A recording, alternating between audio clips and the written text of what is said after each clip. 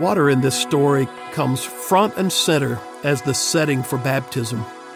By the time Matthew portrays Jesus and John meeting up at the River Jordan, water indeed will not be new to us in the Bible. But if this story of water in the New Testament is about baptism, then we'll need to plummet for all we can about the significance of the act in general.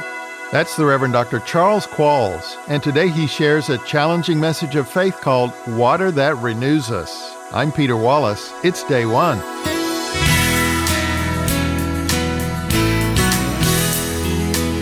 Welcome to Day One, the weekly program that brings you outstanding preachers from America's historic Protestant churches, sharing insight and inspiration from God's Word for your life.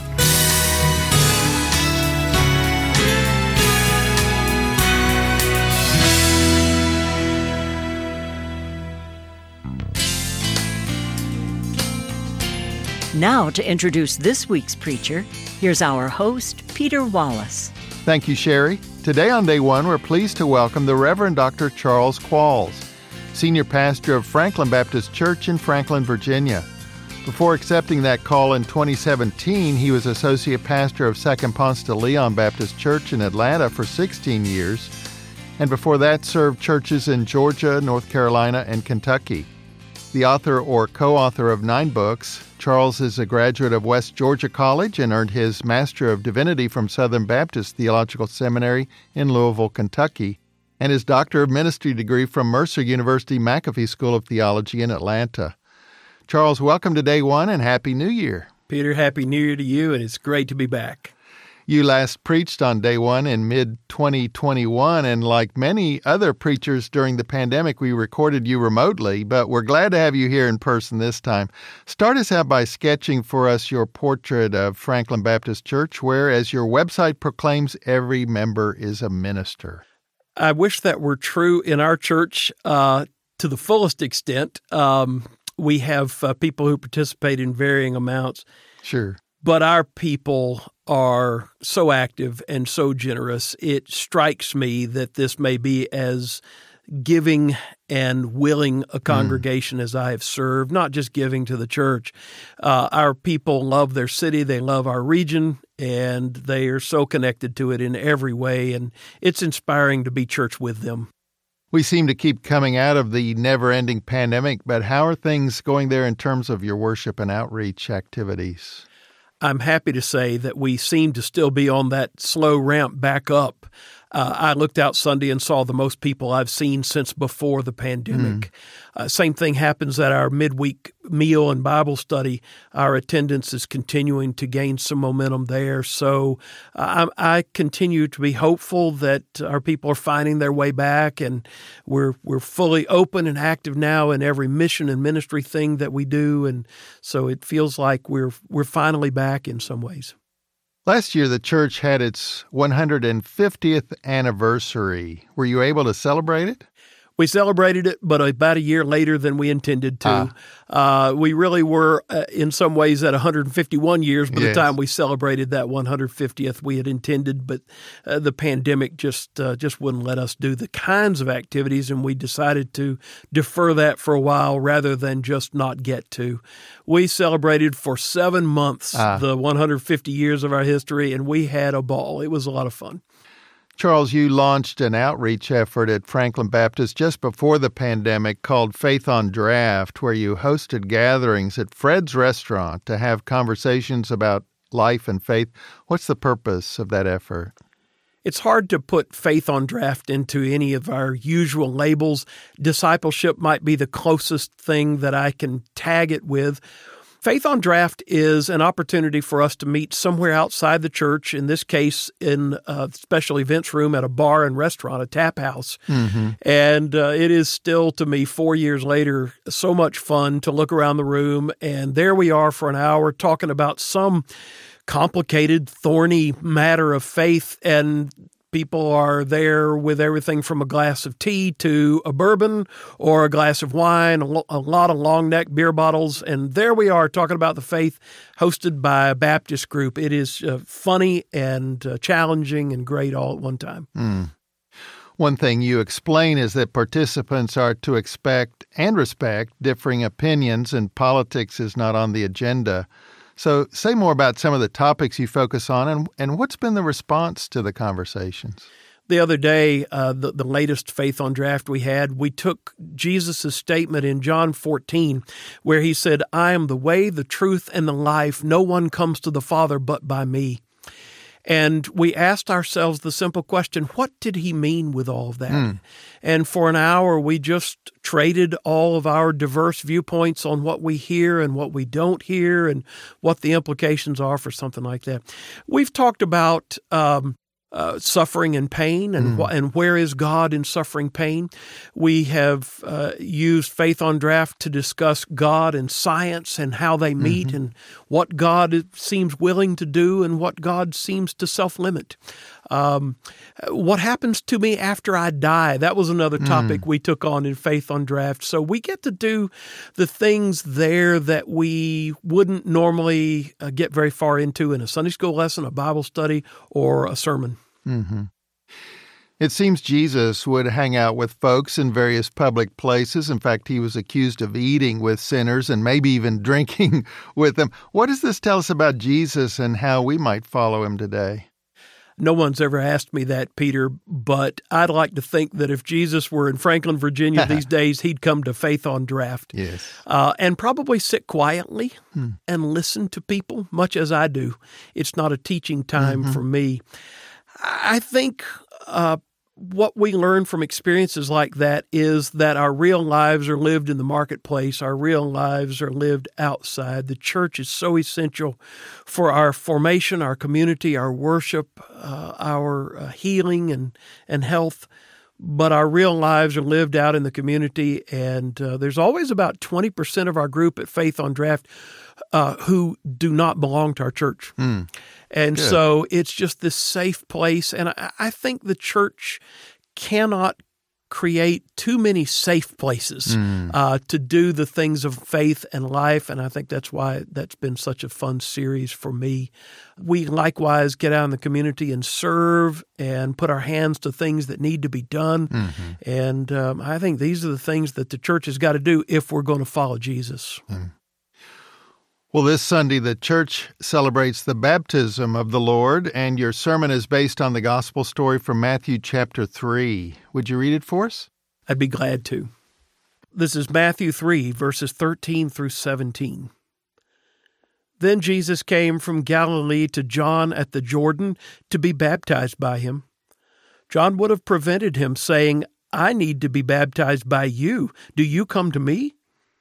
But Jesus answered him, "Let it be so now, for it is proper for us in this way to fulfill all righteousness." And then he consented. And when Jesus had been baptized, just as he came up from the water, suddenly the heavens were opened to him, and he saw the Spirit of God descending like a dove and alighting on him. And a voice from heaven said, "This is my Son, the Beloved, with whom I am well pleased." That's such a moving scene. What stood out for you as you prepared your sermon on this text? Well, it's fascinating for me to watch John protest because of his clarity that he had at that moment of who Jesus was. I ended up in the sermon throwing in a mention of what's going to come later in another gospel where John is less certain.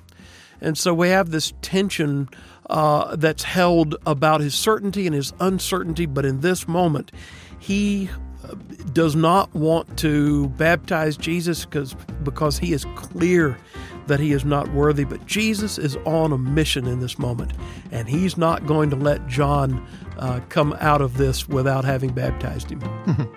Charles, your sermon is titled Water That Renews Us. Thanks for sharing it with us. My pleasure.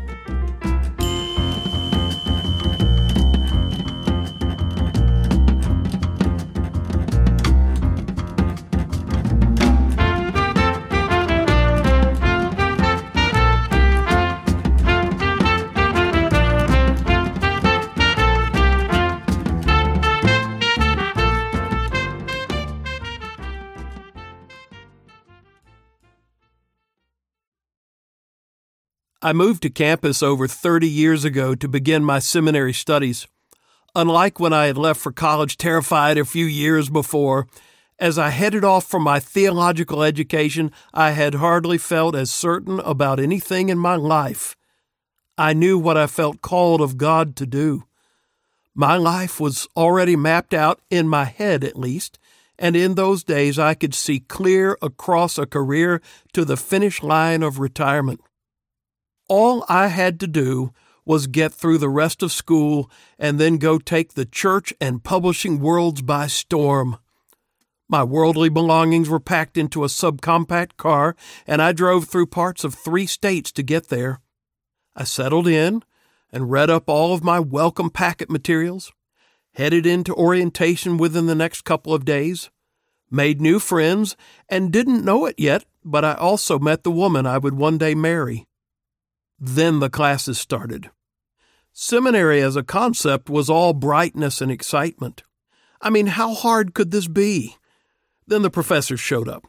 Each professor's assistant had a syllabus they distributed. The tests and papers began. Especially the reading assignments were not what I had been expecting. Bit by bit, my gaze into the future shortened and my certainty eroded. I was up against a legitimate academic challenge, and from the get-go I was moved to ask new questions, to see things in ways I never had before. My own theology and beliefs were pushed up against, and my sense of calling softened into something I'd like to think God had a much better chance of actually shaping. I look back now at where I've been so far. Life has not turned out to resemble very much at all of what I had planned. If you can recall a time when you felt certain about something in the beginning, only to feel a bit less certain later on, then you're in the right frame of mind to hear today's scripture. John the Baptist in Matthew's Gospel here knew Jesus until he didn't. But in this minute, John was certain. We should learn from his clarity because it didn't last long.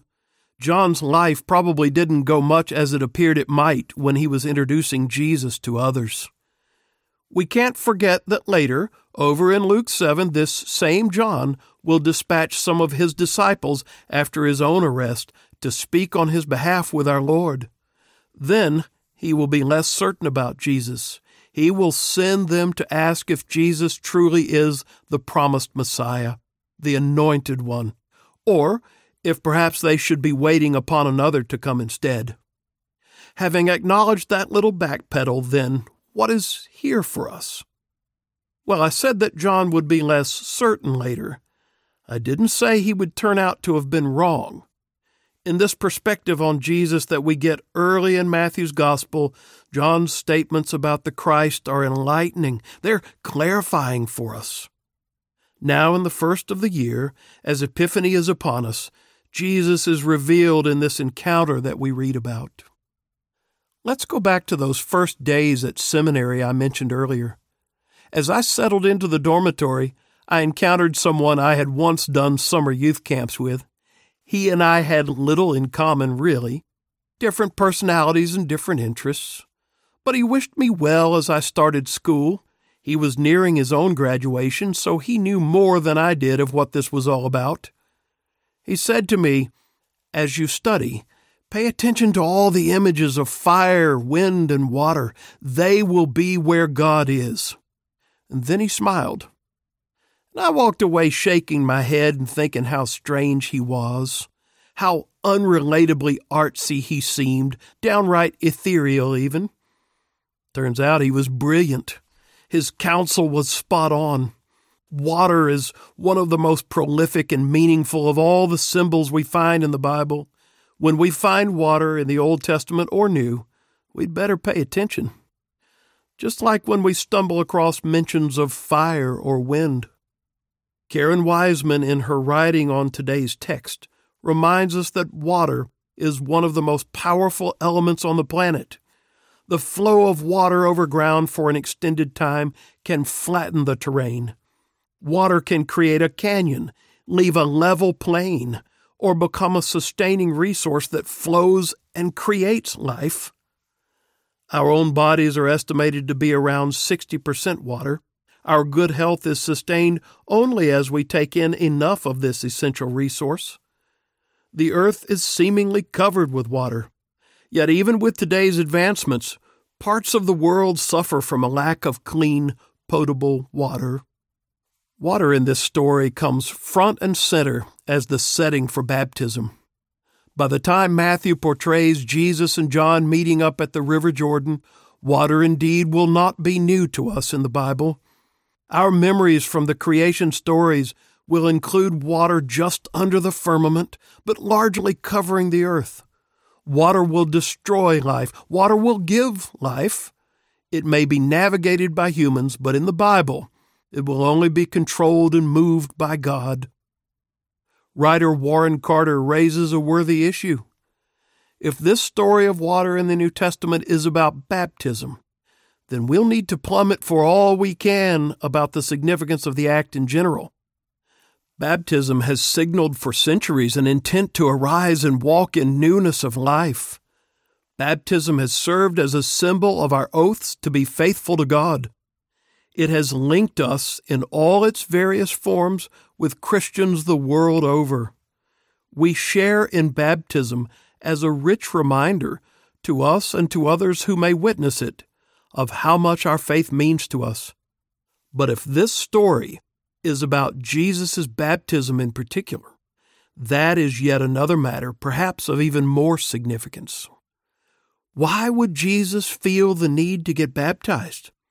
If, as tradition holds, he lived without sin, then the conventional symbolism feels a bit limited where he is concerned.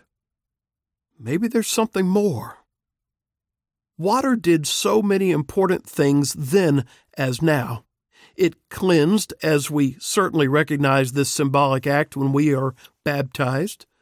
Yes, one of the most powerful dimensions of this act by Jesus is that he joined in solidarity with humanity when he encouraged John to accept him into the waters.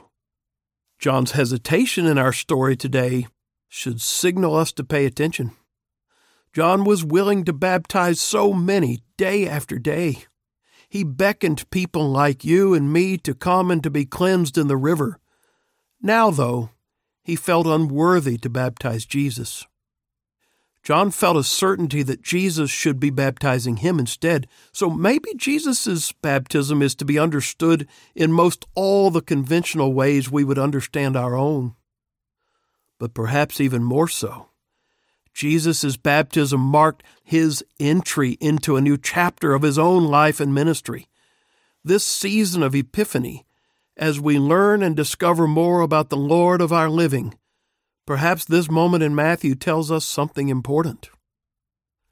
God will give verbal testimony soon that Jesus is not only a son, but an agent of what God is doing in the world. Jesus is being commissioned here in some ways. To John's protests of not being worthy, Jesus responds by insisting not only that John indeed baptize him, but he also wants to do so now. But why so? Matthew's gospel pushes to the fore Jesus' urgency to begin now a new chapter where he will fulfill God's will. Jesus is committing to live into what God has in store in the days and years ahead. God has covenanted through Christ to fulfill the restoration, redemption, and salvation of humanity.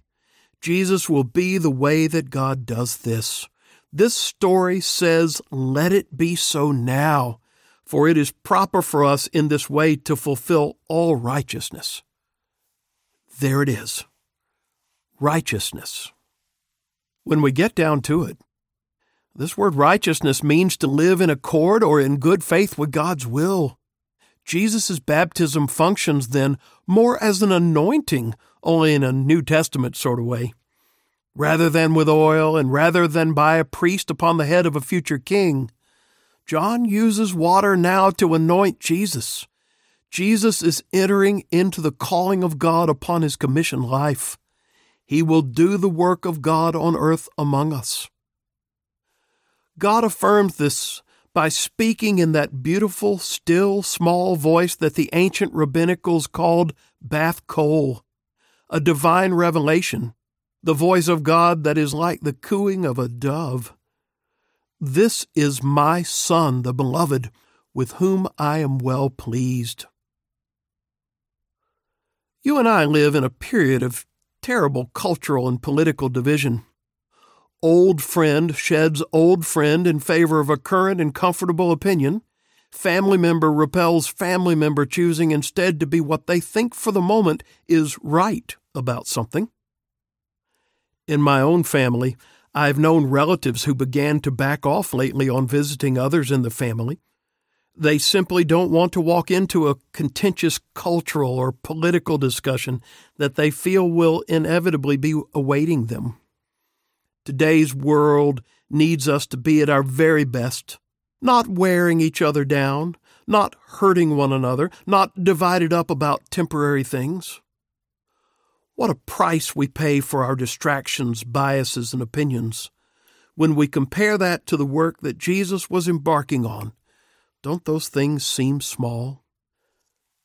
When we compare the precious gift of love and relationships, do our differences really seem worth breaking something we might never manage to put back together?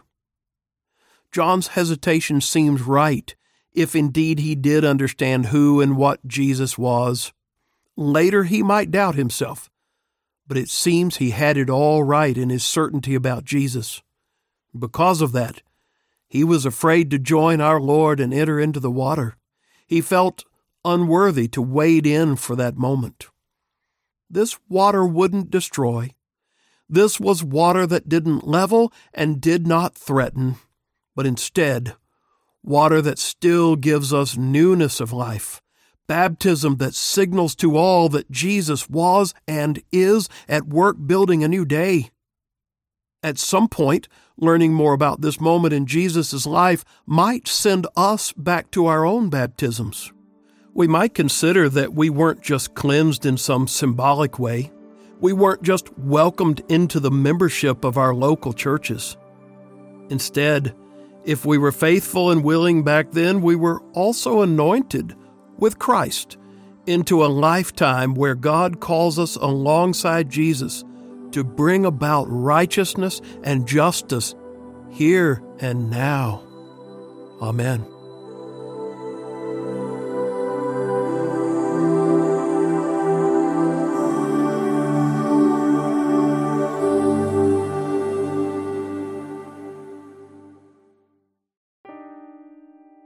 Our preacher today was the Reverend Dr. Charles Qualls, Senior Pastor of Franklin Baptist Church in Franklin, Virginia. For a free transcript of his sermon, Water That Renews Us, call us at 404-815-9110. That's 404-815-9110. Or write to us at Day One, 2715 Peachtree Road, Atlanta, Georgia 30305. Day One depends on the financial donations of our faithful listeners. Please consider supporting our unique ministry with a generous gift. We appreciate it. This is Peter Wallace. Next week on Day One, the Reverend Dr. Charles Qualls returns with a challenging sermon called Two Powerful Stories and a Distraction. So please join us next time on Day One.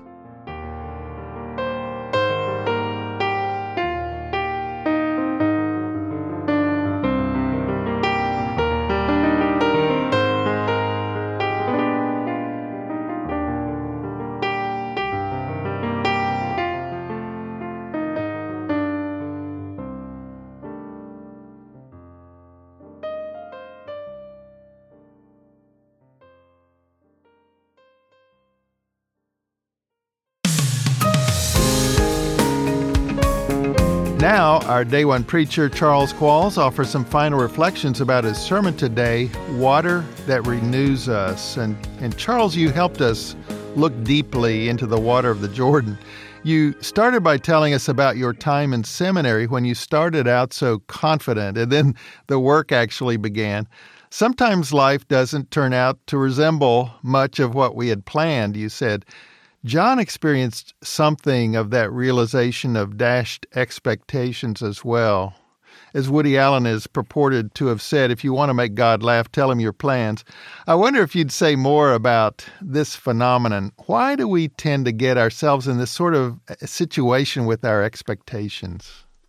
I think all we can see is all we can see, and all we know at the moment, any given moment, is all we know. And so we form our ideas, our plans, our hopes around what we know. I mentioned in that sermon that I didn't realize at the time, but on that first day in orientation, I met the woman I would one day marry. Yes. And as we did begin to see one another, we would sit and talk about what we saw in the future, trying to figure out, I guess, if our lives really did fit together. And as I laugh about frequently, it has turned out to be nothing like either one of us thought it was all going to be. And yet I think it's been better than anything we had planned to. Yeah. I'm not sure I would have believed that there was anything out there better than my plans I had made. Mm-hmm. But it's a fascinating thing when God actually gets to work in our lives.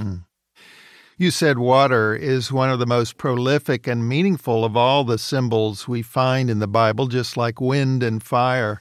Water can destroy life, and water will give life, you said. And water baptism has signaled for centuries an intent to rise and walk in newness of life. Why do you think baptism is the divinely designated sign for believers? I always connect it with the Old Testament act of anointing. And I really believe that, at least for me, knowing only what I know right now, is the power of it. Our baptism and Jesus' baptism seem to always signal a commissioning, a blessing, an entry into a new chapter of life or a new way of living. And I think for so many of us, that may be the spiritual power of it, no matter what mode of baptism we practice. John questioned Jesus' request to be baptized by him, but Jesus explained that it is proper to fulfill all righteousness. And you said righteousness means to live in accord or in good faith with God's will. The world needs us to be at our very best, overcome our differences, and follow Jesus in righteousness. What might that look like if we truly lived as baptized believers? I think our culture at the moment is so divided and so polarized, and Christianity, in America at least, is giving itself a pretty good black eye right now, Peter. We are not very often living at our very best. We Christians seem to always be in the middle of things and often on the wrong side, often on the wrong side of history, I fear. And what it could look like if we were at our very best might be people who are working instead for justice, for fairness, people who are working to bring healing instead of division, people who are working to bring acceptance instead of exclusion. At our very best, our world could use us right now to speak into this moment where we are all so divided. Charles Qualls, thank you for being with us, and we look forward to having you back next week. Thank you, Peter. Looking forward to being with you again. Day One is the voice of America's mainline Protestant churches. Visit us online at dayone.org. Our program is recorded and edited by Donald Jones and produced by Peter Wallace. Thank you for joining us. I'm Sherry Miller, wishing you all God's blessings on Day One and forever.